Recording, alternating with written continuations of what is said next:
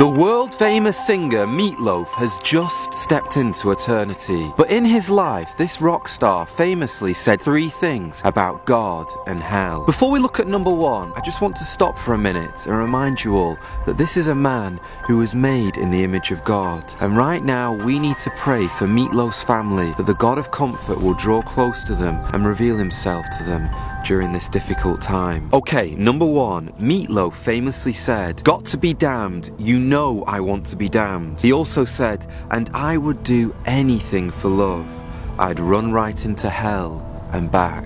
When I was a teenager, I used to love Meatloaf's music, and when you listen to his songs, you can sort of hear that he has a sort of fascination with darkness and hell. 100 years ago, you would never catch someone say, "I want to be damned." But today, very sadly, there are many people like Meatloaf who say, "I want to go to hell." Some people even say, hell is going to be one great big party. All the greatest celebrities are there, all the greatest musicians, the greatest artists. Oh, when we get to hell, we'll just have one big party with the devil and his demons. It will be so much fun. But do you want to hear something scary? God will actually respect your free will. And if you spend the rest of your life saying, "I want nothing to do with you, God. I want nothing to do with Jesus Christ," God will say, "That's fine.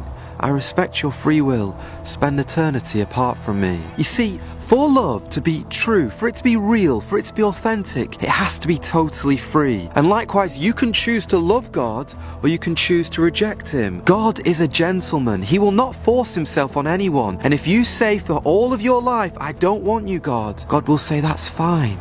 Spend eternity apart from me in a place where my love is not present." Come on guys, we've all seen the cartoons with those red little creatures running around with pitchforks, but that isn't what hell is like. Yes, there is a lake of fire there, but hell is actually more the opposite of who God is. You see, because God is light, in hell it will be a place of gloomy darkness. Because God is hope, the residents of hell have no hope. Because God is peace, those who spend eternity in hell will never ever find rest. And because God is life, in hell there is no life.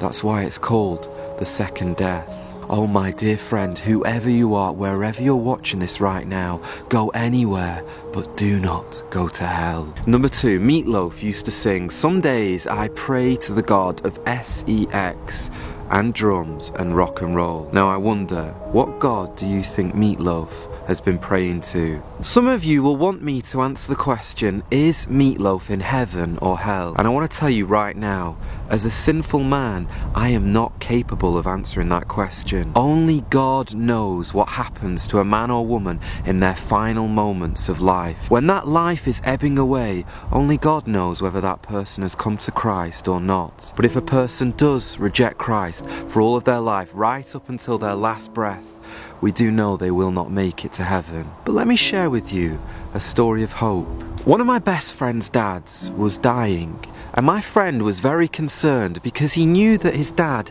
had not yet put his trust in the Lord Jesus Christ. And when his father was lying on his deathbed, he knew if he went up to his father and started sharing the gospel, his brothers and sisters would be very angry at him, saying, "How dare you preach to him? Just let him rest, let him have some peace." And my friend said he had to come to the point where he had to ask himself this question: in a million years' time, will it matter if my brothers and sisters are angry at me? No.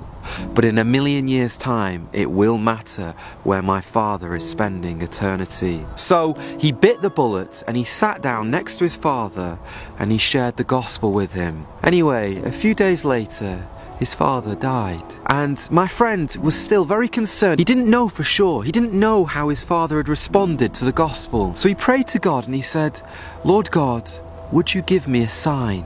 Would you give me some kind of reassurance, because I've just got to know where my dad is right now." Anyway, one night he was driving his car and he received a phone call from his brother. And his brother said, "You know, when Dad died, something kind of disturbed me.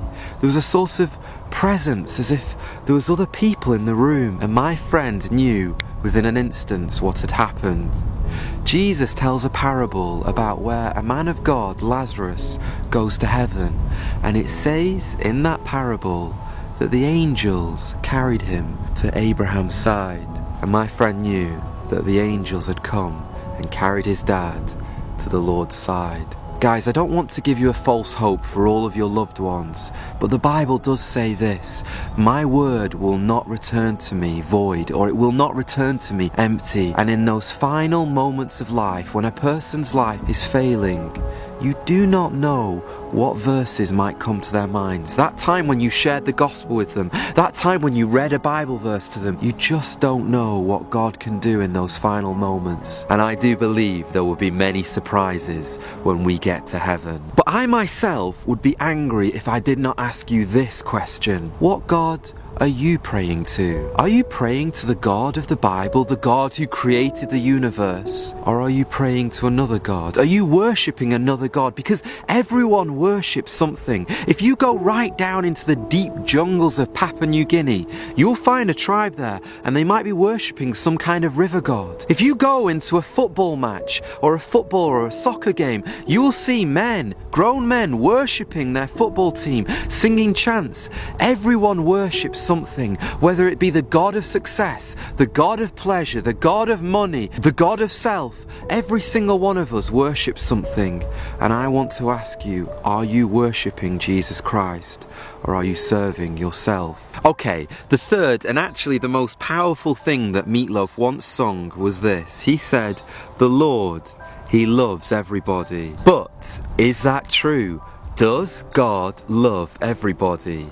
Well, let's listen to the words of the Lord Jesus Christ. He said, "For this is the will of my Father, that everyone who looks on the Son and believes in Him should have eternal life, and I will raise him up on the last day." So, does God love everybody? Of course He does. Just look at the cross. Look at the great lengths that Christ went to show you how much He loved you. If Christ didn't love people, why would He have His beard plucked out? Why would He have a crown of thorns smashed into His skull? Why would He have nails driven through His hands and His feet? Why would He be stripped naked, mocked, beaten, clothed only in spittle, dust and blood? Why would He do all of that if He didn't love you?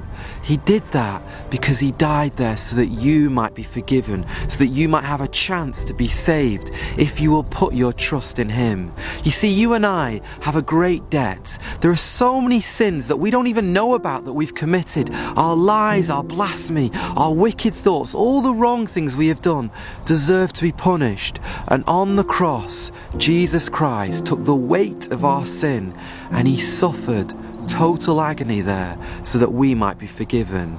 He died there so that you might have life, and so that you might not have to go to hell. I hope this doesn't sound arrogant, but I know 100% that when I die, I'm going to heaven.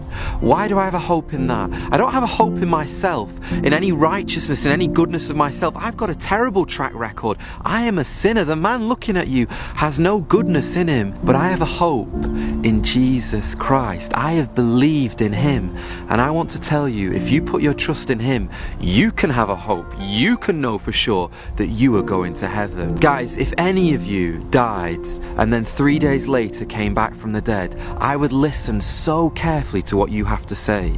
And that's why we need to listen to the Lord Jesus Christ when He says, "Whoever believes on me, I will raise them up on the last day." You see, we have a grave that is waiting for us, but Jesus Christ is in the business of emptying graves. Meat Loaf's fate is sealed, and only God knows where he is right now.